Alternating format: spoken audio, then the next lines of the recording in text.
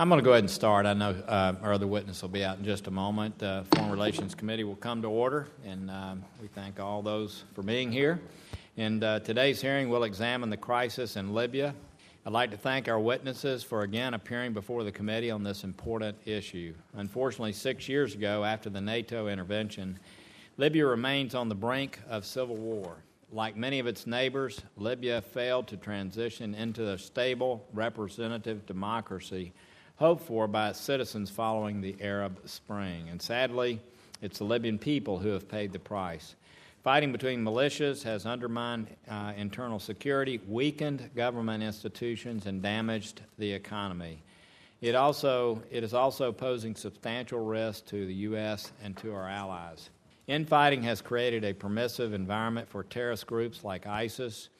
The organization's gains in Libya have led to U.S.-supported military operations last year in places like Sirte. We've had some successes there, but the conditions allowing extremists to thrive remain. I think many of us agree that the Libyan political agreement needs to be altered, as the current government lacks the power to actually govern the entire country. But that's only the beginning. Until the array of militias come under some type of central political control, no government will be able to provide essential services across the country. And even then, Libya will still face enormous challenges to fix weak government institutions and turn around a struggling economy. I look forward to our discussion today and hearing from our two witnesses on the views of the crisis and what needs to be done to bring about its peaceful resolution. We'd be particularly interested to hear your views on what the U.S. should do to help achieve these goals. And with that, and what we should expect if ISIS or other radical groups regain ground in Libya. Again, we thank you both for being here. Ambassador, I didn't want you to have to hear all of my opening statements, so I went ahead and began. And with that, I'll turn it over to our distinguished ranking member, Senator Cardin. Well, thank you, Mr. Chairman. I thought your opening statement was very important to be heard by all, so I just want you to know that, and I thank you very much for convening this hearing on Libya. Yesterday, I had the opportunity to represent this committee along with Senator Graham, who was representing the Appropriations Committee, and we met with the ambassadors to the United Nations Security Council. And we had about a 2-hour discussion, and I thought it was a very helpful discussion. And we talked about a whole range of issues, from North Korea to reform within the United Nations.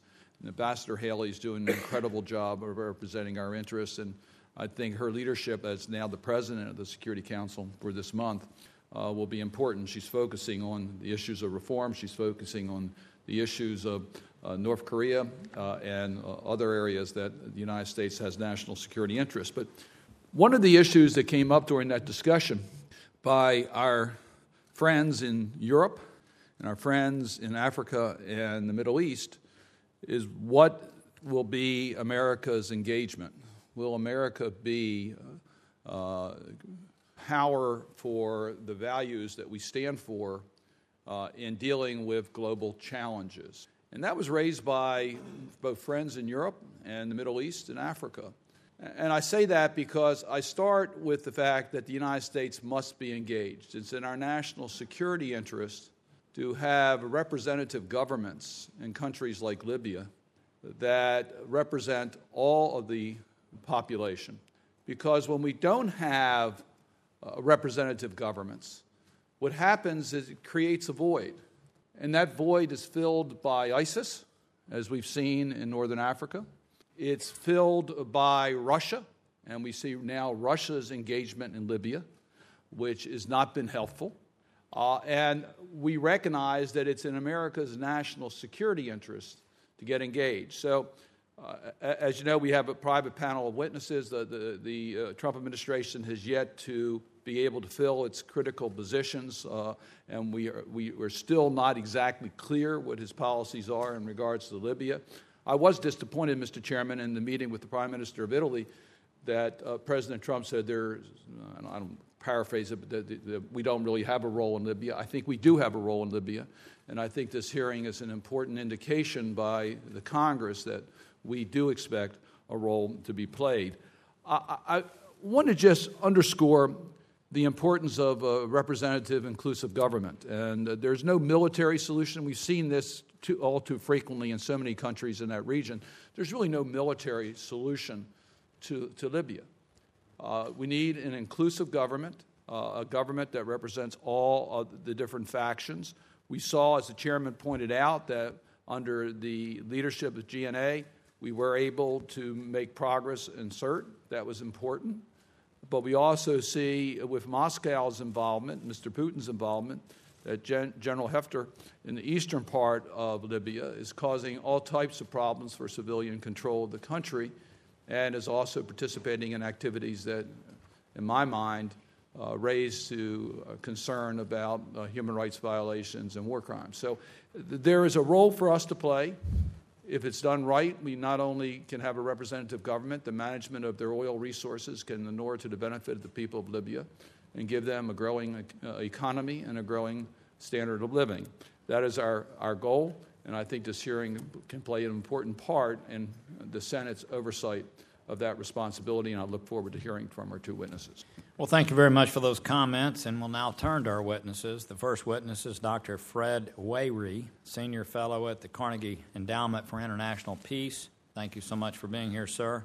Our second witness is Honorable Deborah Jones, U.S. Ambassador to Libya from 2013 to 2015. Thank you for bringing your expertise and knowledge. And if you just give your opening comments in the order I just introduced you, if you could summarize in about 5 minutes, we'd appreciate it. Without objection, your written testimony will be entered into the record.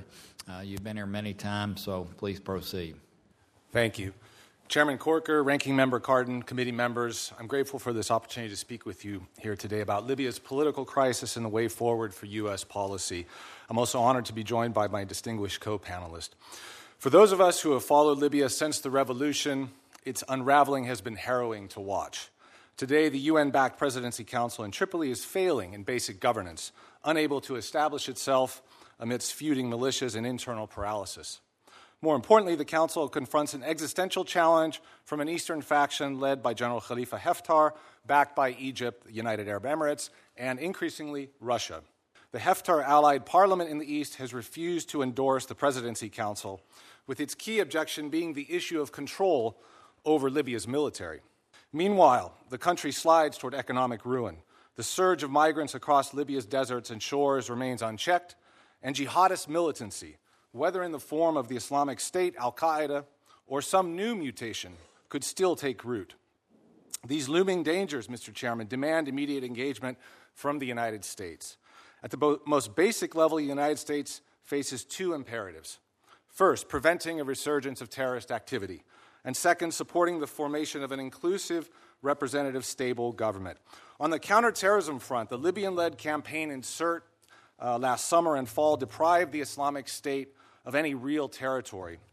The remaining Islamic State militants, estimated in the low hundreds, are currently pooling in the center, west, and south, and they may try to mount a high-visibility attack to show their continued viability. What struck me the most during my visits last year to Libyan areas afflicted by a jihadist presence, whether CERT, Benghazi, or the West, is that any traction the Islamic State got was often highly transactional. It was the result of poor governance. And this points to the importance of a broad-based approach in denying the jihadist sanctuary. Here, non-military strategies are essential. Promoting economic development, municipal governance, education, and civil society form a vital adjunct to counterterrorism tools. In the effort to identify and assist local Libyan partners to defeat terrorism, the United States must proceed carefully. Given the absence of a truly national, cohesive military, American aid to a particular armed group could upset the balance of power and cause greater factional conflict. Moving forward, the United States should only back those forces controlled by the internationally recognized government. And even this support should be limited in scope and geared towards specific threats. The second area where American diplomatic engagement is crucial is the formation of a new government. A starting point for doing this is a new Libyan-led dialogue backed by the United States with European partners and regional states. And the goal of the talks should be the amendment of the Libyan Political Agreement of 2015, specifically the composition of the Presidency Council. The new talks should also focus on two tracks absent in the first agreement. First, they should include the leaders of Libya's armed groups, who must agree on a roadmap for building a national-level military structure. Here, an American red line must continue to be the elected civilian control over the military. Proposals for military rule or a military council are hardly a recipe for enduring stability. And for most Libyans, they run counter to the values for which they fought in the 2011 revolution. Second, the talks must also set up a mechanism for the transparent distribution of oil revenues, especially to municipal authorities. Once such an agreement is in place, the United States and its allies must stand ready to assist whatever government emerges, and not just on counterterrorism. With its formal institutions gutted by years of dictatorial rule, Libya's citizens remain its greatest resource. And this is why it's so important that the United States preserve its capacity to engage directly with the Libyan people. Mr. Chairman, committee members, my travels across Libya during the past years have underscored the desperation of its plight. Yes, the Islamic State was dealt a significant blow, thanks in large measure to the sacrifices of brave Libyans. But Libya is now more polarized than ever, and the growing vacuum could breed future radicalism. Now is the time for American leadership to avert an impending collapse, safeguard American interests, and to help the country realize the early promise of its revolution.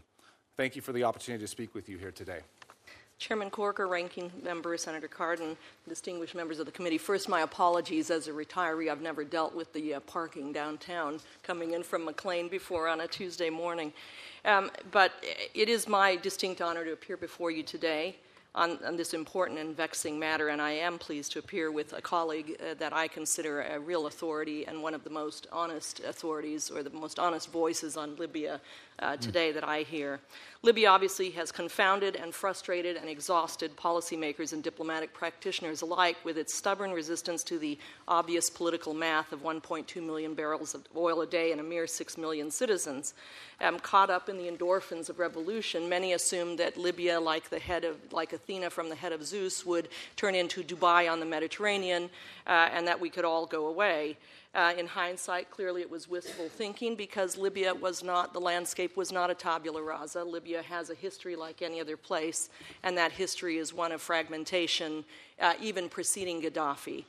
What I've often said to people is that Gaddafi was not the creator of Libya's fragmentation. He certainly exploited it using the oil wealth that he had at his disposal. And I think it's important to remember that he deposed King Idris without firing a shot.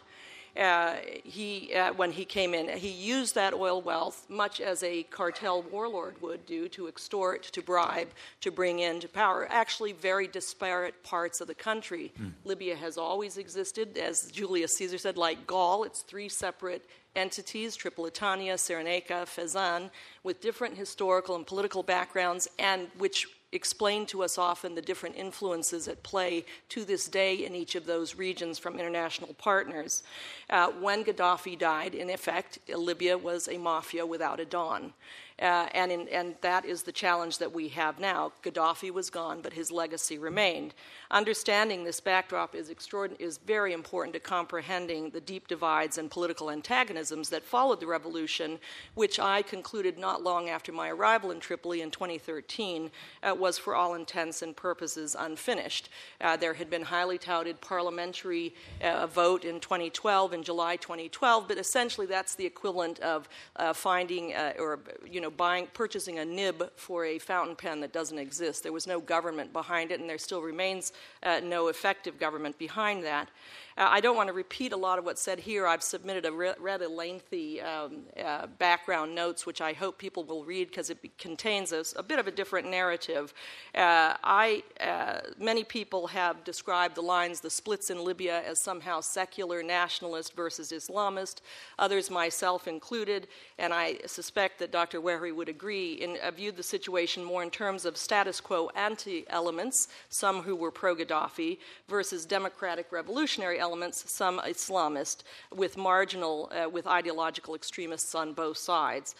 The revolution revealed, together with true patriots, a significant number of whom were educated in the United States and elsewhere in the West, some unabashed ideologues, a number of, as Dr. Wehry has said, opportunistic bedfellows whose political promiscuity for material gain often blurred extinctions.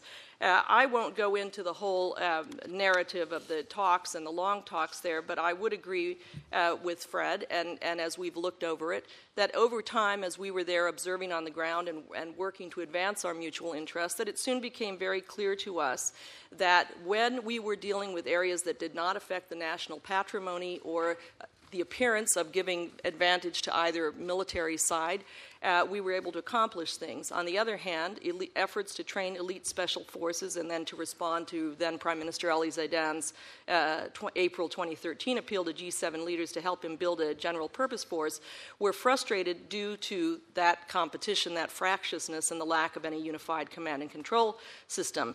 Interestingly, throughout, the Gaddafi-era technocrats who were entrusted with the central bank, with the National Oil Company, and with the Libyan Investment Authority were left largely alone to do their business, indicating to me that Libyans, in fact, did not want to disturb their wealth, their national wealth. And in fact, we found that we worked pretty closely behind the scenes with them to ensure that that remained the case. Now, unfortunately, in the latter years and following the negotiations as the competition has become more fierce, there have been efforts by some to create competing authorities to the dismay, I would say, of the average Libyan whose primary concern is that he or she have enough to eat, to communicate, and ideally to travel. I would only say that, against this background of Tripoli's political disarray, which was significant, Benghazi continued to suffer a spate of brazen assassinations and lawlessness. The government had, for all intents and purposes, removed itself from Benghazi with the international community.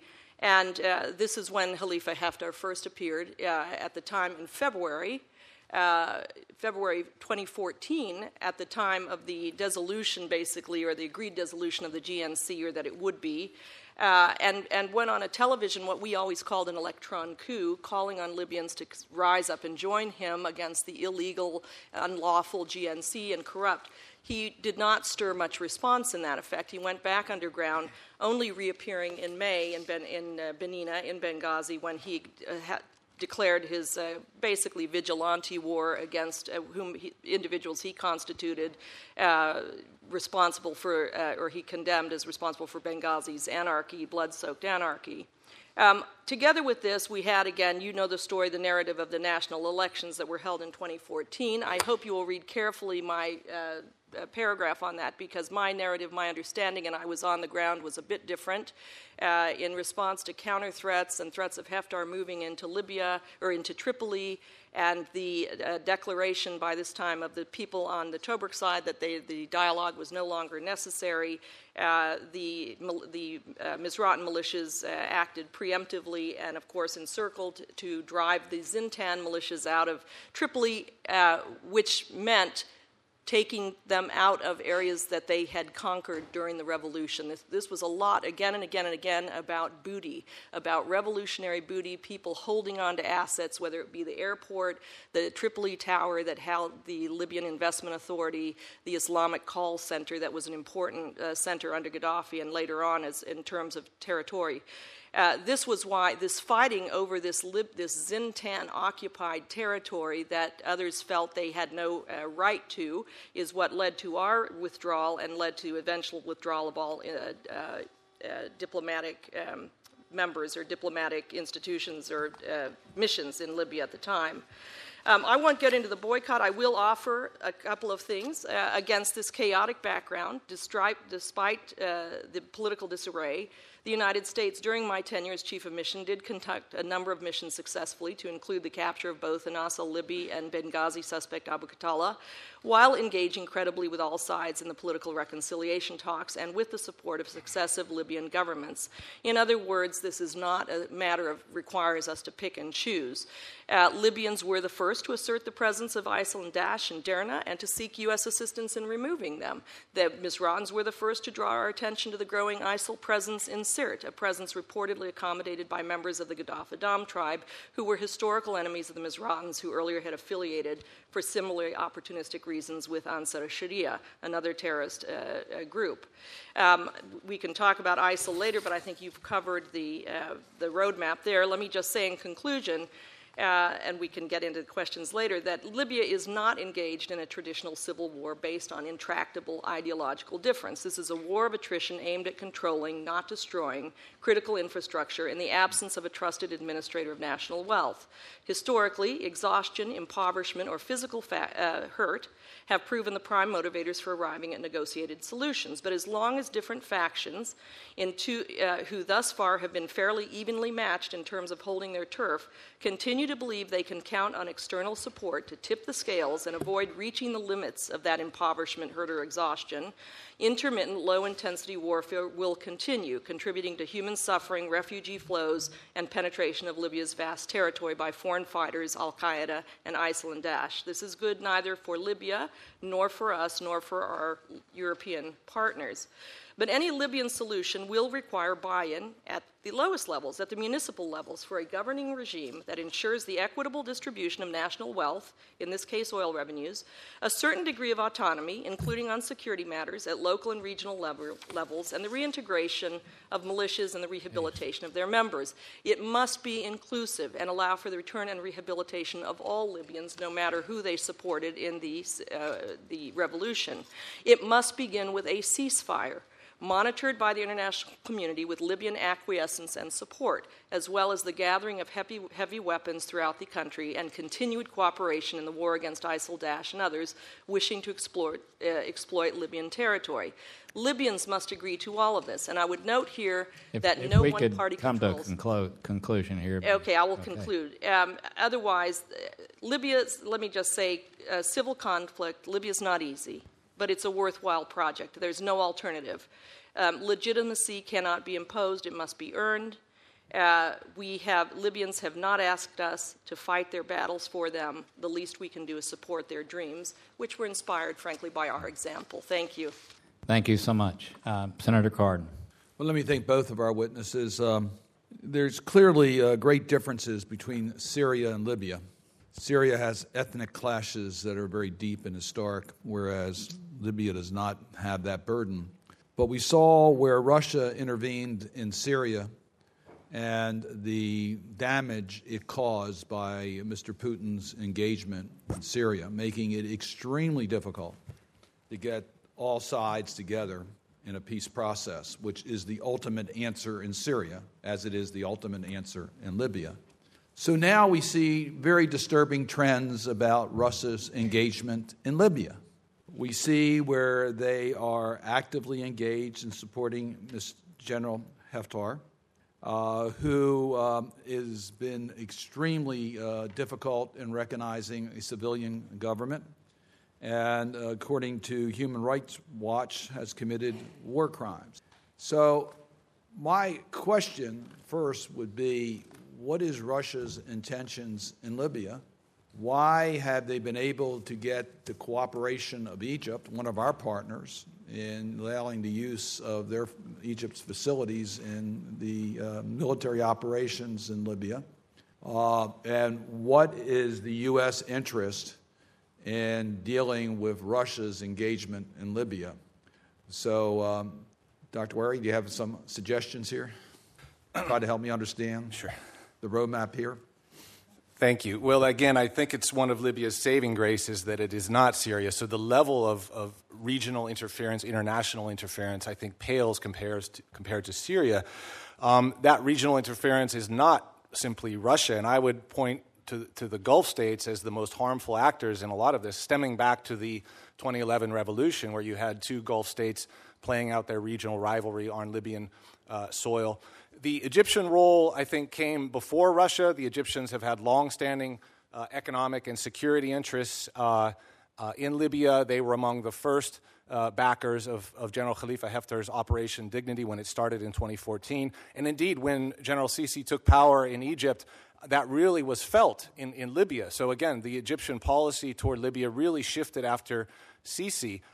So again, Egypt's you said in your testimony that the respect for civilian control is critical to the stability of that country. Correct. General Haftar has certainly not been helpful in that regard. Correct. So Russia seems to be siding up with General Haftar. Exactly. So enter Russia. And so, again, I think Russia's interest in Libya stems back to the Gaddafi era. They had enormous arms contracts. They had infrastructure projects. They explored a naval base. But General Haftar is a useful ally to them. They sensed a vacuum. It's very useful for their narrative. NATO broke the country. Here comes Russia to clean it up, so to speak. They are backing him reportedly with spare parts, with training, with medical care. They've printed currency for the Eastern government. And this is one of the alarming things about Libya, the parallel institutions. So this Eastern unrecognized faction has its own central bank. Russia was printing Libyan currency to help prop it up. So again, I think their role has been unhelpful. It's been theatrical at times. This visit of General Haftar to the aircraft carrier was highly theatrical. But the question is, can they really pull a Syria in Libya? And do they want basing, or do they want to present themselves as an indispensable broker? They want to be the ones that forge a new government that is favorable to their strategic and economic interests. So if the United States were to withdraw interest in Libya, would that give a greater opening for Russia? I think so, Senator, yes. And again, my conversations with Libya, with the United Nations chief last week, is everyone is on edge waiting for the U.S. to give a signal. And so the absence of a signal creates a freeze, it creates a vacuum, and that's an invitation for other powers to come in. And I've heard that also. What type of signal are they waiting for? Well, I think a high visibility signal about our diplomatic engagement, about our support for the government. I mean, the role of special envoys from the State Department, of supporting the Europeans. I think just a more visible and vocal signal, and certainly not a signal that we're washing our hands of this country. Thank you, Mr. Chairman. If I could, before I turn to Senator Johnson, I've saved time for interjections, but I mean, a signal. I'm sorry, I heard your 2 points on the front, and our staff was in yesterday talking about that, and I realized we were certainly very helpful in CERT with what happened with ISIS. But I'm not understanding what that really means relative to our leadership there, and why. I mean, I'm truly seeking an answer. I know that Italy, France, and other countries are very involved, but tell me what it is specifically that the United States should do to move towards a political agreement here. Again, I think just a more visible, support to these regional initiatives, statements. I think convening some sort of new negotiating track in tandem with the United Nations, in tandem with these regional partners, and signaling, I think, also to the Libyan people, to the Libyan political actors, that we're prepared to engage along a broad spectrum of initiatives to really help Libyan society, to help the Libyan government. I think one bright spot, one example of what I'm talking about was when the Libyan factions moved their fighting to the south, when they started clashing south of the oil crescent. The P5 issued a statement altogether, all 5 of the P5, saying that this was bad for Libya. And that's the sort of consensus where the U.S. needs to play a leading role, not just a background role. Senator Johnson. Thank you, Mr. Chairman. I want to thank the witnesses. Just in my notes, I'm seeing political disarray. I see Libyan technocrats. Do they still exist? Is there any hope of reassembling the Libyan technocrats to provide kind of that governing authority? I'll ask the ambassador. I think when it comes to the National Oil Company, to the bank, and to others, there are technocrats. However, the political leadership is in disarray and needs guidance and needs support. And we were able to do that as long as we were engaged with that. And I think that's important to remember. We haven't had physical presence of a diplomatic nature in Libya since we withdrew in July of 2014. That sends a huge message to the Libyans. And unfortunately, obviously, for political sensitivities and the rest, the U.S. was very hesitant to reinsert, following the second withdrawal, personnel into Libya, worried about the paralysis that might cause at home. But in fact, we brought the Russians and the Chinese into the dialogue process. We were very actively engaged in that. And having the U.S. on board, signaling that it supports a political as well as a military solution is extremely important. On a purely practical note, Haftar has never, at least in my time there, and I don't think yet, Fred will know this, controlled more than 12% of the country at any given time. It's huge. You are never going to defeat ISIS or any other group that's there unless you have cooperation across the board. If you go into supporting Haftar full-heartedly, you will have a civil war. It will turn into something existential for Libyans, I'm afraid. How many significant militias are there? How many significant groups are there competing? I would say there's thousands. I mean, this is one of the tragedies of Libya is that power is so fragmented. So it's neighborhood by neighborhood, it's town. Even within the town of Misrata, there are 100. But within Tripoli, there are probably 4 or 5. I mean, are there major ones? We heard the same thing in Syria, 1,200. But I mean, are there 10 major groups? Or is it really that? It really is that fragmented. I mean, there's talks now about with this track of security dialogue of bringing in, who would be maybe you probably could get 12 to 15 leaders of the armed groups, and that would get you there. So, but again, it's the chance for spoilers to play a role is very high. With that level of fragmentation, I mean, what role is diplomacy? I mean, you really do have to start with military control, correct? I mean, somebody's going to have to control the ground militarily. Somebody's going to have to bring these fractions together.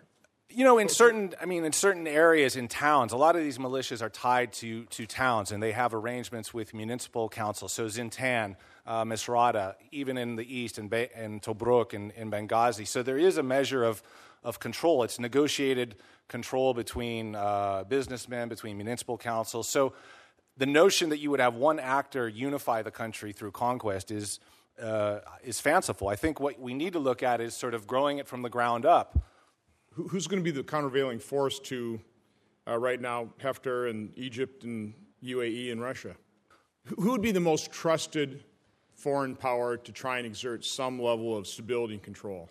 Foreign power? I mean, for example, wasn't Italy their primary trading partner prior to the breakup? Italy's playing a huge role right now in terms of brokering a dialogue. They're playing a role in Tripoli and Misrata. They've offered help to the east. What kind of military presence does Italy have in Libya right now? I Do they believe have troops. Sorry? Does any foreign power have troops there? There's a contingent of Italian soldiers at a hospital in Misrata. There are reportedly troops in Tripoli doing some very low-level training. But very limited numbers, correct? Nothing to exert control, just kind of help and advice. Correct. Do they need more? I mean, should we be encouraging European allies to step up to the plate? Somebody's going to have to insert some kind of military power to try and gain control, aren't they? I don't think so, no. I mean, this is not something that at the invitation of Libyans, this is something that needs to be agreed upon, a stabilization force under the mandate of the UN or EU, but that needs to be worked out with Libyans. I think, any foreign presence, could be an antibody. It could play into the jihadist narrative. I think what needs to happen first is the Libyans need to agree upon a roadmap for their military. There needs to be a plan for the security of Tripoli. It's in political disarray. And there's thousands of militias. I mean, again, I'm trying to come up. What's it going to really take? Well, that's why the talks It's going to require some kind of international coalition invited by the Libyans to try and stabilize the situation first. Correct? I don't think so. No, I think what's happening is there are talks underway, including a security track, to try to get these armed group actors on board for organization, for the structure, for leadership, for who gets to stay in the military, for which militias have to leave, for demobilizing the young men. A lot of these young men want to go back to jobs and schooling, so there needs to be a Libyan-led strategy for doing this. Okay. Thank you, Mr. Chairman. And the Libyans are asking for that? They are, yes. I mean, those tracks Including Haftar? Sorry? Including Haftar? No, Haftar is not asking for that. Okay. Haftar is talking to the UN about a military structure. The problem, though, is that he wants to be part of this presidency council. He wants to be supreme commander. So it's kind of reality, not a problem, isn't it? It's a problem. It's a problem. Because the reality is that the dispersal of heavy weapons and also the opposition to Haftar is so deep. And the Misratans do have the capability, as we saw in July and August of 2014, they do have the command and control, and they do have the sense of protecting their own turf that will drive them to combat this. If Haftar is in the lead, they have said before when we were engaged with them in dialogue that they were prepared to work with others in a command and control system. But Haftar's restated opposition to living with, to be subordinate to civilian command creates a lot of discomfort with people, particularly given some of his ties and the supporters outside of Libya, and where people don't know what the point is. I mean, I think that all countries in the Security Council were in agreement that we wanted a stable Libya, but there are other factors here. We do have friends, we do have partners, including Egypt and others, who are adamantly opposed to the notion that any Islamist group or Muslim brother group have any access to Libyans' wealth, which they believe will lead eventually to some kind of Islamist takeover and competition for their own principalities or their own governments. And so therefore, their objective has been to do something that stabilizes, that keeps it away, and Haftar has been a bit of a tool for them in that regard. Everyone recognizes that he has been unable to consolidate his gains outside of the Benghazi area, essentially. And this has been going on now for 3 years. So I think unless you have, I agree with Dr. Wehry, with Fred completely on this, unless you have a Libyan agreement, again, on distribution, on an organization that is going to ensure transparent distribution of national wealth under a more localized government, they're not going to accept anything else. And they do not want foreign troops on the ground. This is a country that was devastated during World War II. I got it. Thank you so much. Senator Booker. Yeah, Dr. Wehry, you write in your testimony, and I want to just read a portion here, so that the promotion of economic development and entrepreneurship, multi-level governance, education, and civil society is a vital adjunct to traditional counterterrorism tools like intelligence, surveillance, and reconnaissance, border control, train and equip, and direct action. And you seem to describe an environment where ISIS is thriving in areas where there's no government, no civil society, and they're taking advantage of the vacuum. And I just want to put that in the context of what it seems to be administration policy right now in reducing State Department resources to build civil society. I mean, it's very shocking to me the sort of budget that they've outlined in light of what you seem to be indicating as a prescription to ultimately bring stability back to Libya. Could you comment on that? Well, I agree, Senator. And where ISIS set up camp in Libya, it was these marginalized areas that had fallen off the map of post-revolutionary Libya. So you look at a city like Sirte, Gaddafi's hometown, that was brutalized and neglected after the revolution, that was lacking services, lacking governance, lacking representation. There were tribes there that welcomed the Islamic State simply as protection, simply for what they provided. So it's very expedient. Same thing in the West. You had smugglers sort of doing deals with the Islamic State because there was no local economy. Down in the South, there's absolutely no governance. This is where AQIM thrives. Same thing in Benghazi. So again, how do you deny the sanctuary? How do you fortify the resilience of Libyan society to jihadist penetration? And that's where civil society, that's where municipal governance comes in, and it's so essential. And so that's critical. That's got to be, whatever the strategy is once this administration presents one, part of that is essential, that it is us doing that kind of civil society investments and building that the State Department is critically able to do. I think so, Senator, and us, along with local partners, along with the UNDP.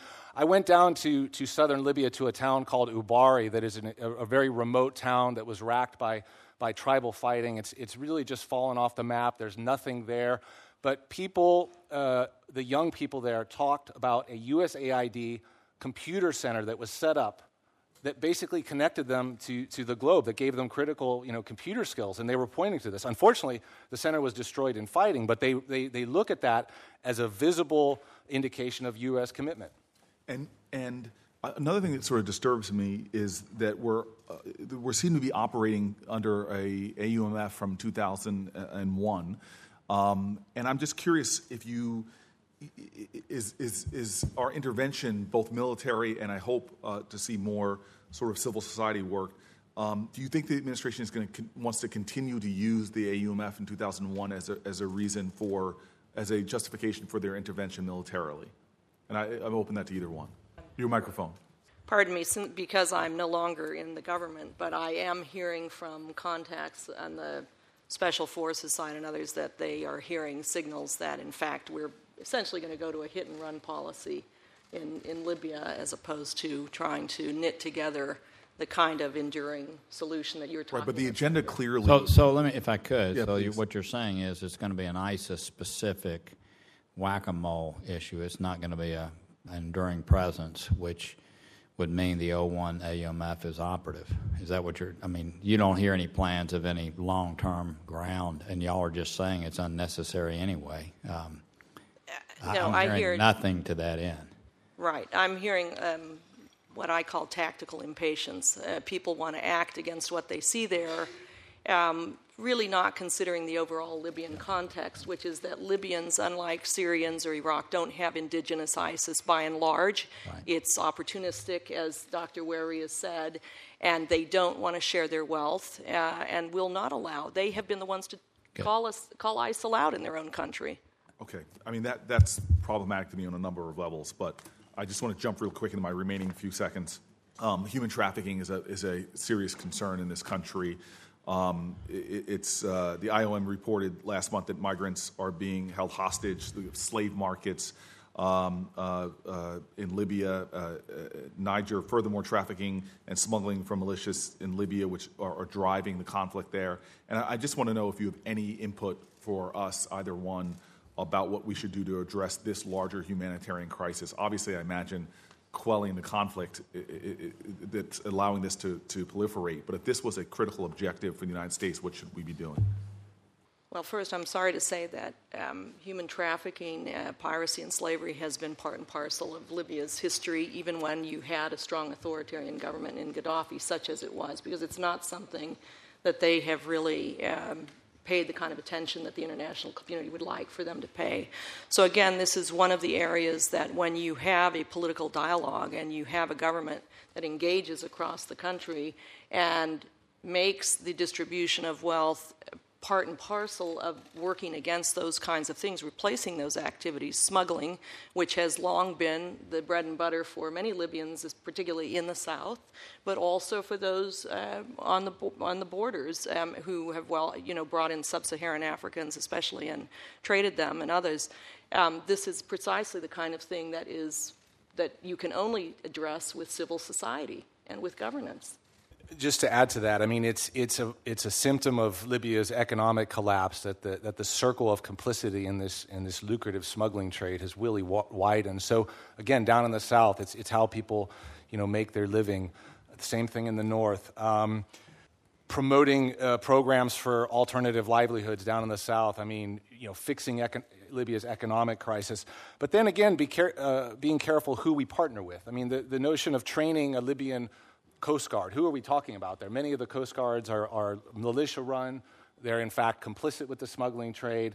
Returning these migrants to these horrendous detention centers, and I've seen several of them, is just simply inhumane and immoral. Thank you. Thank you, Mr. Thank you, sir. Senator Young. Thank you, Chairman. Ambassador, Doctor, thanks so much for your testimony here today. I just want to highlight the importance of the United States working on multiple fronts to defeat ISIS in Libya. You've spoken some to this, but on April 20th, President Trump, as you know, held a joint press conference with the Italian foreign minister. And at that press conference, he said he doesn't see a role for the United States in Libya apart from defeating Islamic State militants. And that was actually a press conference with the Prime Minister. Do you both agree that defeating ISIS in Libya, or anywhere else for that matter, is going to require the establishment of inclusive and effective governance, not just CT strikes? I do agree, Senator, absolutely, 100%. Just as I outlined in my testimony, I mean, who joins ISIS? It's the losers in the political order. It's people that are shut out of the political process. So, any government that excludes people on the basis of ideology or belief, those people are going to get radicalized, and it's going to increase the pool of terrorism. So. And that, in turn, has some ramifications for our needs to invest in USAID, State Department, and the civil society that it can help facilitate, bring to bear on some of the challenges in the region, and the municipal administration that you spoke to that are necessary to bring stability. Is that correct? Absolutely, Senator. I mean, I think one of the bright spots in Libya is the fact that municipal authorities enjoy elected legitimacy. I mean, when you go around to towns, there are certain cases where they've had success. So I think one of the strategies that I'm seeing from the United Nations and others is going straight to those municipal authorities, including the budget, I mean, helping them finance themselves. What's so worrisome about the Haftar-controlled East, the areas under General Khalifa Haftar's control, is that he's replaced elected municipal officials with uniformed military governors. Ambassador? No, I would Anything only say again that in CERT, for example, what we saw was support that was opportunistic for CERT from groups who were politically opposed to the Misratans and had nothing ideologically to do with it. It was all about competition for resources. So until you have a government that does what governments are supposed to do, which is to ensure equitable access to national resources through security, regulatory framework, rule of law, you're going to have this kind of problem in Libya. So, Ambassador, my previous line of questioning was prospective. Being a little retrospective here, let's think about the lessons learned and whether there are some broader applications to the Middle East. In your prepared remarks, you note that many thought a Dubai on the Mediterranean would emerge following the overthrow of Gaddafi. And you comment that such an expectation was, in hindsight, wishful thinking. The Powell Doctrine poses 8 questions we should consider before taking any sort of military action. Number 6 of those was whether the consequences of our action had been fully considered. This really applies to both of you, but first, Ambassador. In 2011, do you believe there was a failure to ask the question, what comes next? And more broadly, what broader lessons for U.S. policy in the Middle East, based on the experiences in Libya, might we draw? Senator, I do think, and I was not part of the decision-making process then, of course, but I do believe that it was a very different situation. I think people forget that it was, in fact, the Arab League that came to us and asked us to take action to provide a no-fly zone because Gaddafi, unlike leaders in Tunisia, Egypt, and Yemen, where similar uprisings were taking place, so-called Arab Spring uprisings, the leaders were not attacking their own populations, but whereas Gaddafi had threatened to do so, to kill those rats. And so when you had a situation like that, particularly on the heels of events like Rwanda or other things, I think politically it would have been very difficult to stand by and do nothing and watch a dictator who we had dealt with as a dictator, who had been responsible for a number of terrorist actions throughout the world, to stand by and say, well, we prefer the stability to supporting those who are trying to overthrow him. And again, remember, we were speaking to people on the revolutionary side, like Dr. Jibril, who presented a very articulate vision of what they could do. There was a lot of overpromising. So yes, we did not understand the situation well. I will accept that. But however, I don't know that we would have changed or that we could have known it differently because we were not involved in Libya for a long period of time as the United States. So it sounds as though the political imperative to intervene was strong, based on a number of reasons. You put forward some, but the planning took place in an atmosphere where we had limited information, not just lack of critical thinking. It sounds as though that's what you have said. Well, I think also that people were surprised. It's not that we didn't allocate resources or go in with our international partners and European partners to try to assist Libya. It's important to remember that Libyans, A, did not want foreign military on the ground. B, they did not want a lot of foreign presence, period. What they asked for was the UN special mission in Libya, and that's what they got with Tariq Mitri, who did begin by writing a white paper on organizing some kind of security structure and military. I think it was only later that people in the Western side realized the depth of the fragmentation, and as I said before, that the revolution was in fact unfinished because successive transitional governments in Libya proved entirely incapable of de-arming the militias, rehabilitating, taking away their areas of control, and it was clear that they were not all that interested in having any Western groups who would have been, frankly, injured in the killed, I think, in the process, come in and do so. Thank you. I will say retrospectively, we one of the things that has occurred is the young leader of North Korea has learned that if you give up your weapons of mass destruction, then you likely will be taken out. And we're having to deal with that dynamic right now. Senator Menendez. Thank you, Mr. Chairman, and thank you both for your testimony. The Government of National Accord, the proposed UN facilitated agreement supported by some factions, has failed to achieve broad support in the country. Does that still represent the best way forward for Libya as you talk about trying to put all the factions together? Is that really an avenue still? Senator, I think the Libyan political agreement really remains the touchstone, and most Libyans would agree upon that. According to a lot of polls that have been done, they still see that agreement that was signed in December 2015 as the foundation. Now, the question is what kind of political structure. So it's the Government of National Accord, but you're talking about the composition of the Presidency Council. You're talking about the other bodies, the State Council. That's what's being worked out. There was a 5-person Presidency Council that was tremendously unwieldy, that was rife with divisions. There were other sort of structural problems. And so the talks now are how do you revise that? But again, the key question, and this has been the sticking point, is elected civilian control over the military. And the question is, are these new negotiations a sort of covert way for General Haftar to come on to some sort of new council where he would be de facto ruler of the country? Well, then it seems to me if that's a fundamental question, what is it? Don't we have leverage? I mean, we give Egypt an enormous amount of money. Saudis are our ally. Are we leveraging our relationship with those two countries vis-a-vis the support they're giving Haftar and the circumstances in Libya in a way that we should be? You're both smiling. I don't know what that means, but in any This event. is one of those, thank you for that question, Senator. Normally you hear that at confirmation hearings. Yes. Thank you for that question. As you know, no relationship is purely bilateral. We have many engagements in different areas in the region, and the nature of our relationships with Egypt, with the United Arab Emirates, with Turkey, with Qatar and others are deep, and they're multi-layered. And I think that when it comes to priorities or how much leverage you actually have in some areas, it's quite limited, you find, because what is existential for others is not necessarily seen as such by us, and vice versa. And so I think that some of our friends have made a decision that they believe they live in the neighborhood and they cannot tolerate what they believe we naively think is the ability to have Islamists in a government that has access to a lot of money and a location. And so there are ways around this, I think, building in safeguards, building in transparent systems. That we would say as Americans, you have institutional ways around this.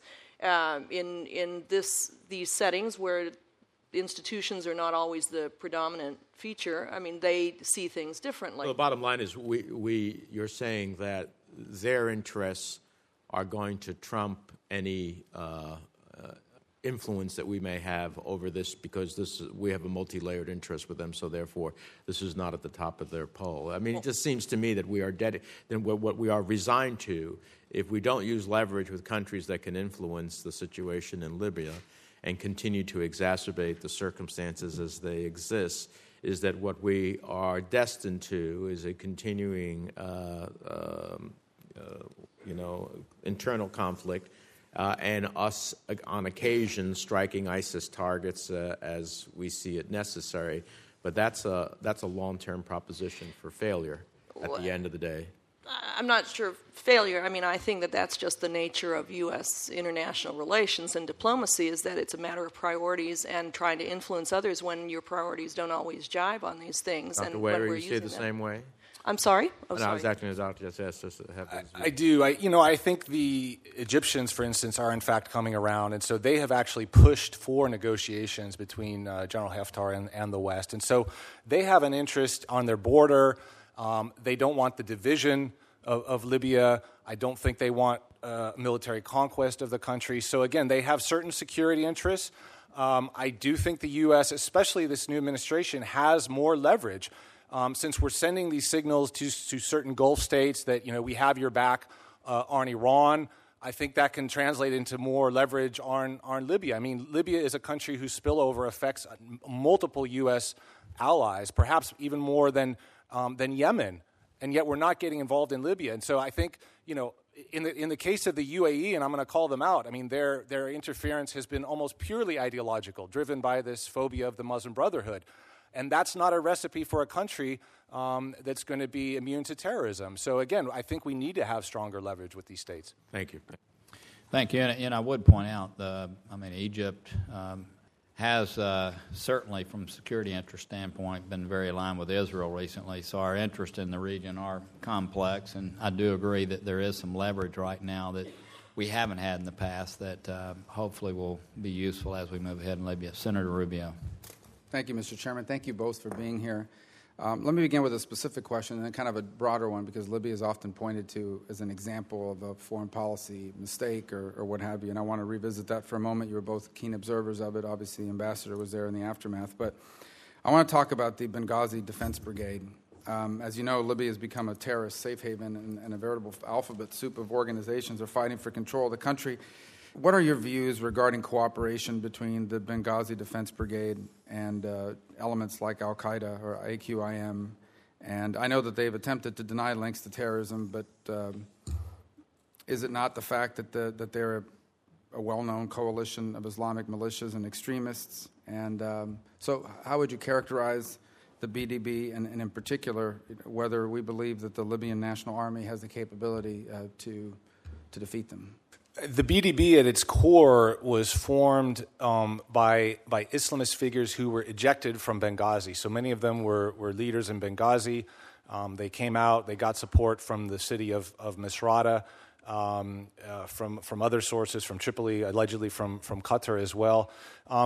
At its core, what the BDB is a symptom of is the massive displacement from Benghazi, the fact that they are fighting, they say, to return families to Benghazi.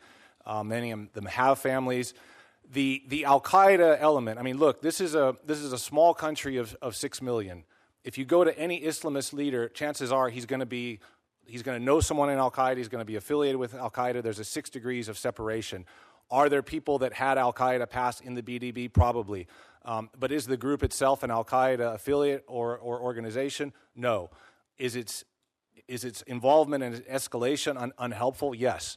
And I don't think the Libyan National Army has the ability to fully defeat a force that could challenge it in the oil crescent. The key thing is that oil crescent is going to be a site of contention for years. It has been ever since 2015, at least. Sorry, and I would only add that there were many who argued that when Haftar engaged in Benghazi, that in fact he undid the work that had been done of parsing off the extremists from the core of some of these militias, and in fact drove them all back together because their sole objective became to defeat him instead of what they had been doing before, is pairing off, coming back into the national grouping after the revolution and marginalizing the extremists. But again, as Dr. Wary says, just about every Libyan family, it's like rebels and Yankees. They've got somebody in it that they'd rather not see at the table, but they admit to, and then they feel sorry when that person passes away too. I mean, I've watched Libyans who are pro-Haftar weep over the death of Benghazi revolutionaries because they're cousins or there's someone else. I would say the hardcore Al-Qaeda group has been in Derna. A lot of them are the affiliates, and Derna historically has been a kind of a refuge for people because it's filled with caves, it's isolated, and it's easily cut off. So even when Gaddafi was there, people were there. The Christian saints used to hang out there in the 4th century and 5th century because it was so isolated. So that is, yes, a problem. Benghazi is a mix. But I think it's hard to say that the whole group of the revolutionaries is part of this problem. They drove out ISIL, by the way, from Derna, a lot of them, and from Benghazi as well. On the broader question about Libya, this is what I hear from a lot of people, okay? And I'm simplifying it. Gaddafi was a really bad person, but at least he kept the country stable. He was overthrown, and now all the Islamists are there, and it's become a playground. My counter to that argument has been, number one, the Islamists, the jihadists, are not the people that overthrew Gaddafi. It was the Libyan people. That was driven by the Libyan people who wanted to get rid of them. He was gone one way or the other. The choice before us at the time was not whether or not Gaddafi stayed, but whether or not a vacuum would follow. Is my assessment of what happened back in the beginning of this revolution accurate? And the reason why that's relevant is it is now being extrapolated to Syria and to other parts of the world. The fact of the matter is that the uprising that led to the ouster of Gaddafi was not led by the radical elements as much as it was by the Libyan people who didn't want to live under this lunatic criminal. I think you're absolutely right, Senator. But what happened was that immediately following the revolution, it gets back to what we were saying before, the infighting over control of the nation's assets have led to these divides that are not fundamentally ideological in nature. I mean, this is a country, again, 98% of whom are Maliki Sunnis, Sunnis, Sunni Maliki school of Islam. That's not the issue. The issue is who controls the wealth, and that's why I see it more, and I think Fred does too, in terms of status quo ante, who owned the goods versus distributive democracy of people who felt that it was time now to share the wealth and also have a democratic group. Now, I think there are some who are indeed, they're Salafists, but they're still Democrats, small d Democrats. There are those who are, in fact, ideologues and who are extremists, and they have always been there around, and they're, dabbling now, fishing in very troubled waters. But at the end of the day, I still believe in my heart of hearts that this needs a political reconciliation that provides for equitable distribution of national wealth in a transparent way will bring people together against those narrow group of extremists. I believe that. Naively, perhaps, but I believe it. Thank you, sir. Senator Markey. Thank you. So let's go to this diplomatic breakthrough that the Italians have made, bringing together the GNA and Tobruk factions in some kind of preliminary negotiation to reach a negotiation with Donald Trump saying, I don't want to have any part of getting the United States in the middle of this. But like you're saying, at the end of the day, a diplomatic resolution is the only way that we're going to be able to resolve these difficulties, including splitting up the oil revenues or whatever, right? So it's all going to be on the table. So can you talk a little bit about this Italian initiative and what hopes you may have for it to be a building block to actually have a resolution reached that is diplomatic and not military?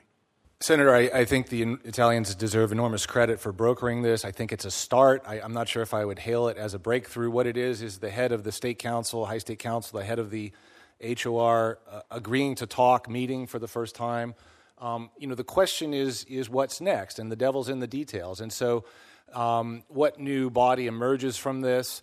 But then, again, I have to underscore this question about who controls military force. And this was what led to the fighting back in 2014, the monopoly on the use of force. So, and the question will be, what is General Haftar's willingness to engage in this process as well? Do you think this indicates that he's willing to participate in the process, given the fact that both factions are now going to be talking? What do you think this portends?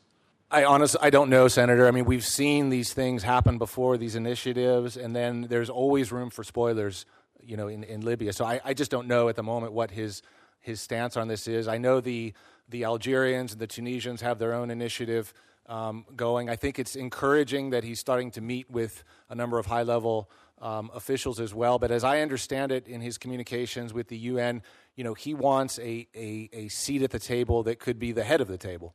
Ms. Jones? Yeah, I was just going to say that talks, in a good way, process is the opposite of conflict, and that's, so that's a good thing. However, the political valence of these kinds of negotiations is really thrown off when you have external elements, making promises to people or giving them added weight in the equation that then leads to them staying out of the process, and I think that's the case with Haftar right now and with other groups, unfortunately. We've done a lot of talking. Reports are that Sarraj is coming to the United States to meet with President Trump. And reports also are out there that Siraj is going to talk to Haftar before he comes to Washington to meet with Trump. So does that give you some reason to believe that the United States, President Trump, should play a hands-on role and not a hands-off role in terms of trying to resolve this dispute? Of course, I think that the president can play a helpful role in that if he underscores the importance of a political solution and of civilian authorities over the military. If anyone can make a deal, I think he probably believes he can. So you're saying this is an opportunity for President Trump to try to make a deal, that he should play a hands-on role in trying to bring these two parties together? If it is indeed the case that Siraj has met with Haftar and is coming and to see the president, I do believe that the president should offer something more than saying this is an Italian problem and we're going to help you militarily and that's it. Yes, thank you, Doctor. I would agree with that, and it's not simply the deal, but it's what comes next. It's the guarantees, it's the involvement to make the deal stick, and so that's where this sort of whole of government approach is so important. So we should be ready to engage beyond this handshake, whatever handshake. But do you see this as a big moment that you have a kind of a number of events that are all kind of converging, heading towards this meeting in the White House with President Trump? Again, I don't want to sound pessimistic, but I'm guardedly, optimistic maybe. But again, it's something that we've seen, and this is where the regional states are so important. The role of the Emirates, of Egypt, the fact that they, in principle, agreed to the 2015 agreement. They said yes, and we thought that was a breakthrough. But meanwhile, they hedged. So the role of regional spoilers, and especially spoilers on the ground. So can Siraj deliver the rejectionists in his camp? Are there going to be people in Haftar's camp that feel left out? How much control does Haftar really have? Thank you. Senator Gardner. Thank you, Mr. Chairman, and thanks to both of you for being here today. And I apologize if I'm asking you a repetitive question here, but with the rising tension between Libya's House of Representatives and the Government of National Accord, there was a report from The Guardian on March 14th that stated, and I quote, "Russia appeared to have deployed special forces to an airbase in western Egypt near the border." It goes on in the article to explain that U.S. and diplomatic officials have said any such Russian involvement might be part of an attempt to support the Libyan military commander, Khalifa Haftar. Could you provide any insight into involvement of Russia special forces, perhaps in Libya, and what you have seen and heard? I'm going to yield because I have no information on that. I have no information beyond what I've read, Senator. If Russia were to do that, open source reports talked about the special forces deployed in Libya. What role do you think these special forces, should they be there, be playing? Senator, again, I think we know foreign special forces have played a role with General Haftar in the past in his campaign in Benghazi.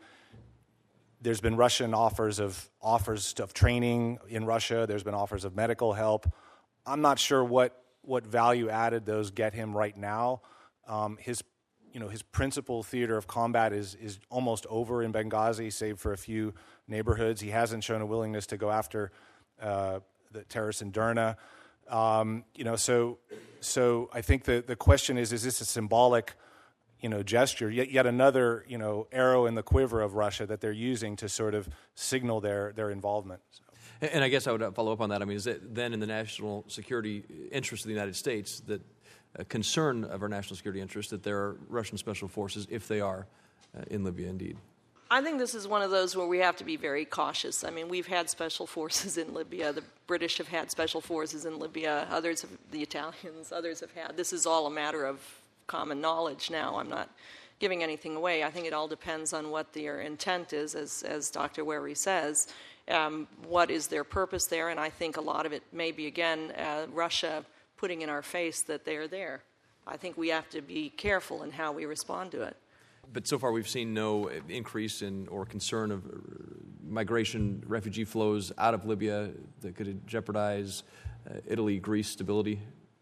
Concern from, sorry, Senator? Is there a concern that Russian special forces or activities could spur a refugee crisis or migration again into Russia, into Greece or Italy?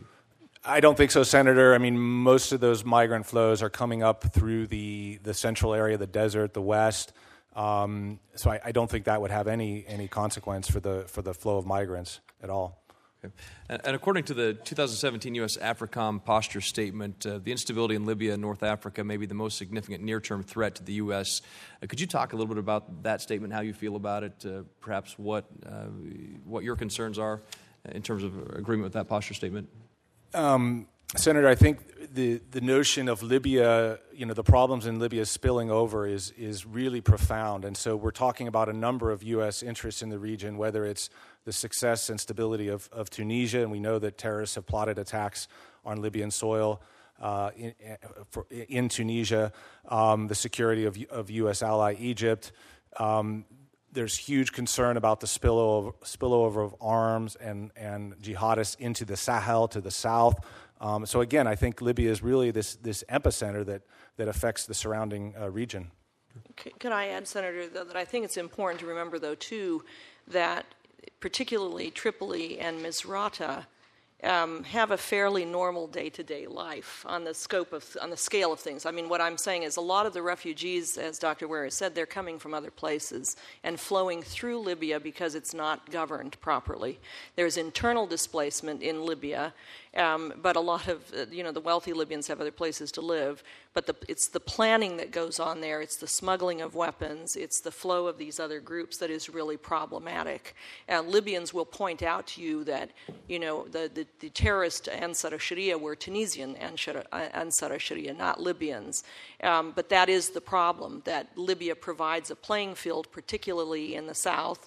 On the other side of that coin, though, they don't provide in the south the kind of urban centers that ISIL or Daesh typically exploit in order to extort from people, to steal oil or things like that.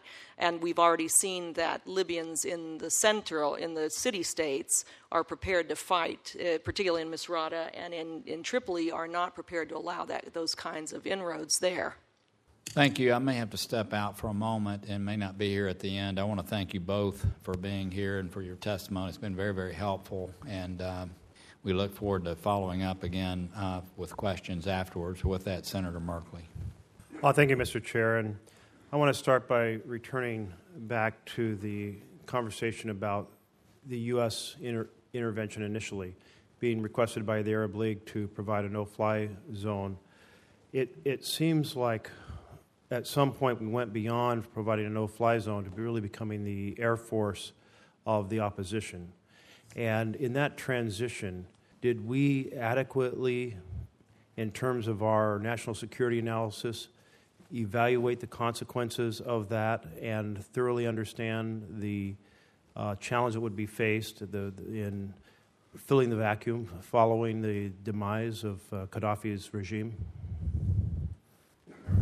Again, I wasn't part of the planning, and I think the military would have to address that, as well as people in the Security Council and the State Department at the time. However, I do believe that we did not believe that there was a vacuum, in the sense that we were speaking to people, Libyan leaders, so-called leaders, some of them quite articulate, supporters of the revolution, who I think assured people that they were prepared to come in and take over and provide the kind of institutional replacement for Gaddafi that would allow them to organize the country. I don't think the Libyans themselves were even aware of what a mess this would become, to be honest. I would agree with that. I think there was this overly optimistic assessment that Libya would get back on its feet. I mean, a small country, oil reserves, the infrastructure wasn't destroyed. I think there was this sense that, okay, we've handed this off to the Europeans, the United Nations. Now there's Syria happening, and again, the Libyan role was essential here in the sense that they told us, we got this as well. They didn't want a large presence on the ground. I think there was an excessive focus on elections as a success marker, that we got to get these elections right. Meanwhile, the security piece of it is not addressed. So there's a lot of lessons learned here in terms of how we do this. And I'll also add the regional role. I mean, regional states had their own security plans for Tripoli. They had their own proxies. They had their own allies, and they were doing things on the ground that were ultimately unhelpful for unity later on.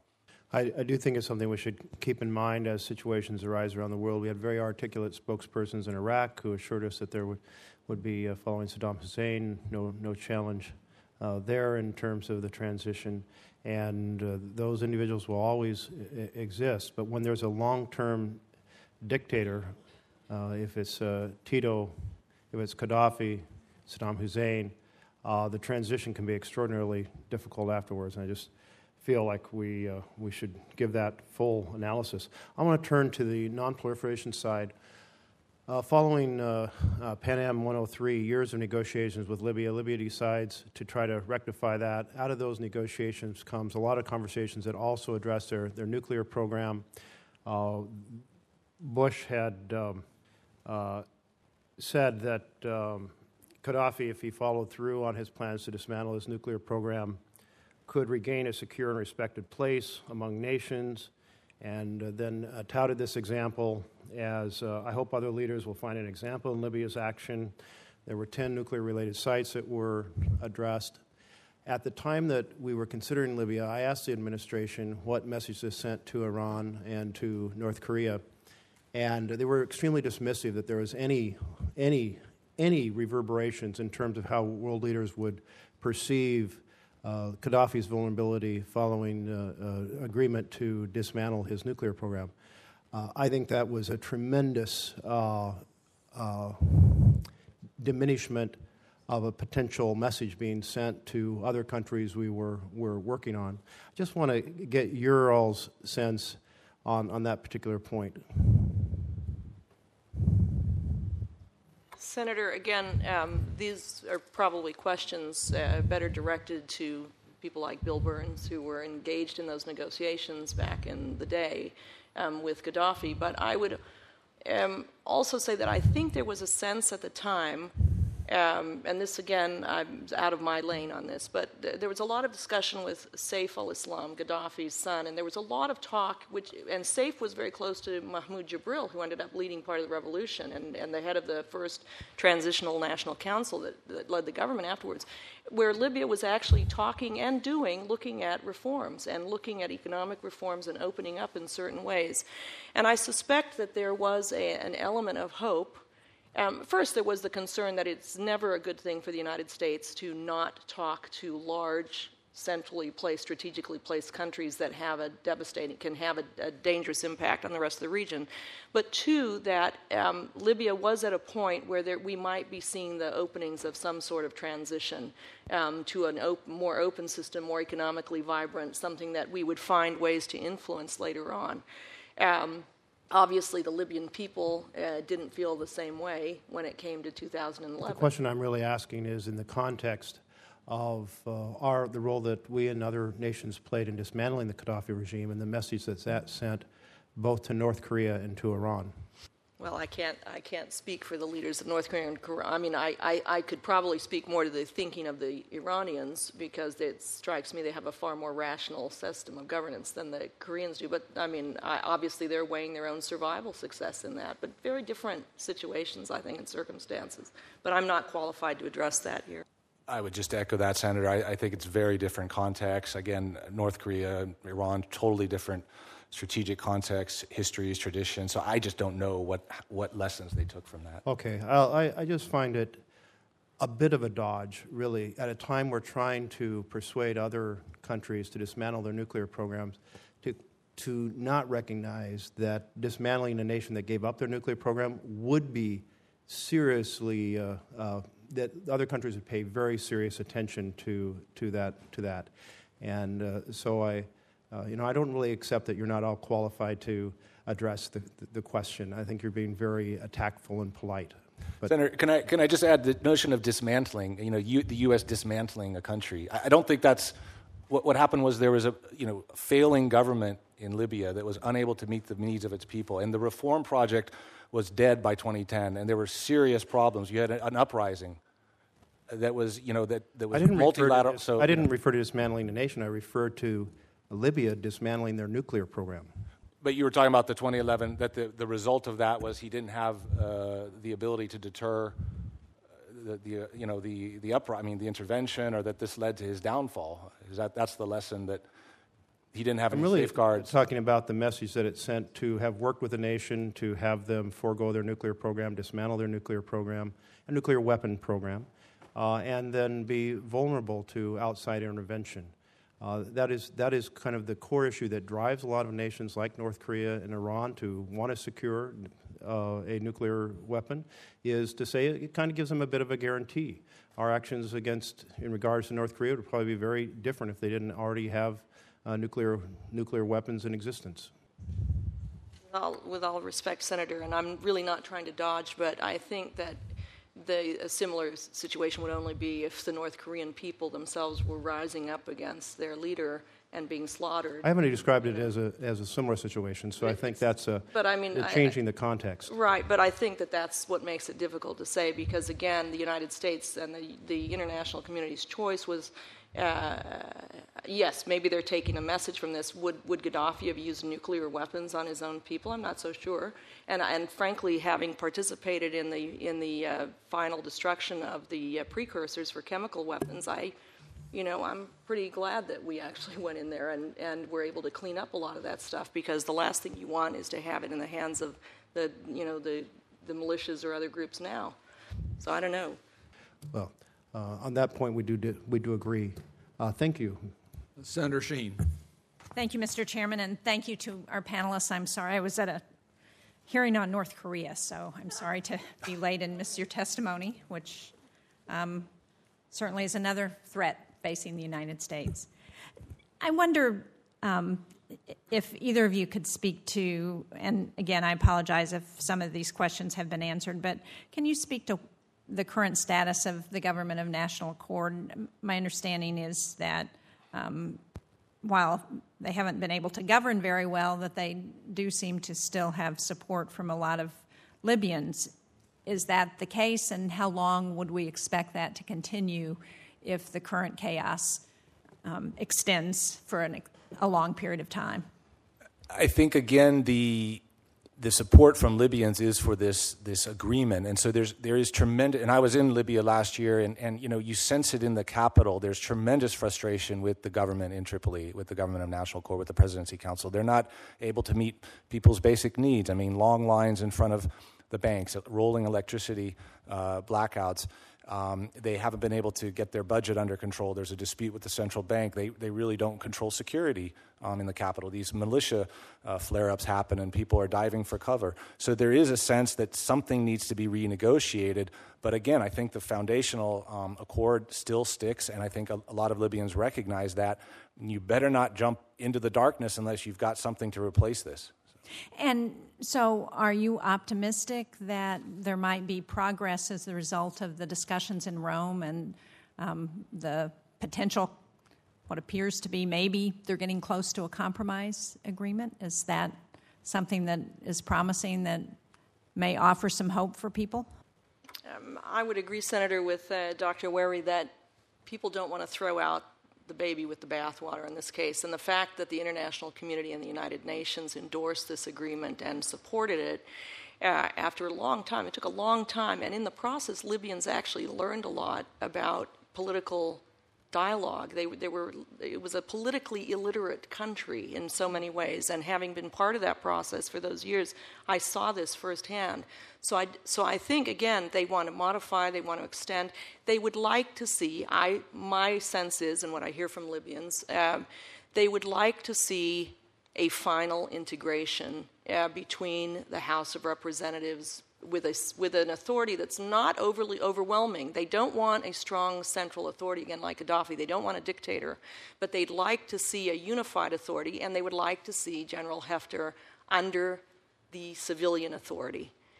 Or even marginalized, quite frankly. A lot of people would like to see him in some kind of honorary role on the outside, promoted up and out, as it were. But Libyans want stability, they want predictability, and they want their economy to go again. That's what they really want. And so what about the discussions in Rome? Are they really making progress? I'm not privy to a lot of the details of that right now. I think discussion is already better than the opposite. But we've seen, as Dr. Wehry said before you came in, Senator, we've seen a lot of discussions in the past. Libyans are very good at talking and throwing chaff and then going back and fragmenting even more so that you come back with a whole new ballgame. But I think at least it's a step. And the Italians do know Libya very, very well. And Libyans I have spoken to do believe that the Italians are taking the correct approach. I will say that. And how concerned are you that the United States seems to be missing from the discussions and from a leadership role right now in what's going on? Very.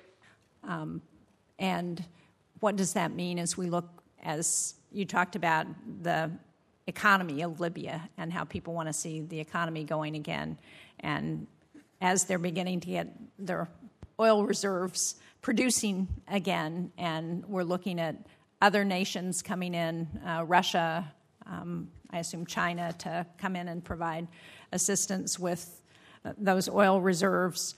What does that mean for the United States in the future?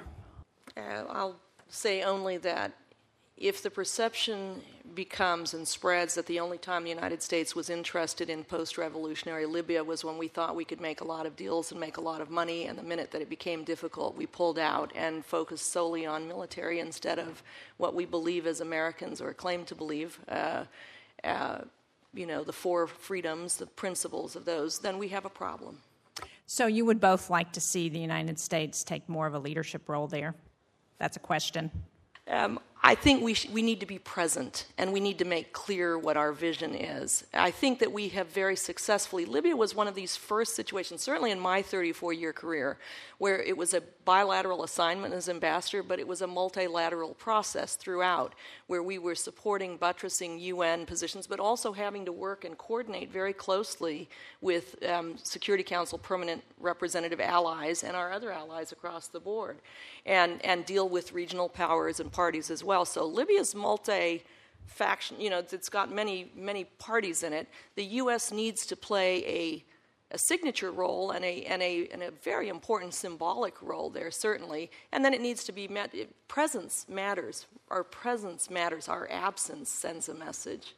Dr. Wehry, do you agree with that? Completely. I mean, that was a great characterization. Again, it's not us, leading the charge on this, but playing a coordinating function, and we're sort of in many sense, sort of the glue that keeps it together with many of these different players, the leverage with regional states, relationships with the Europeans.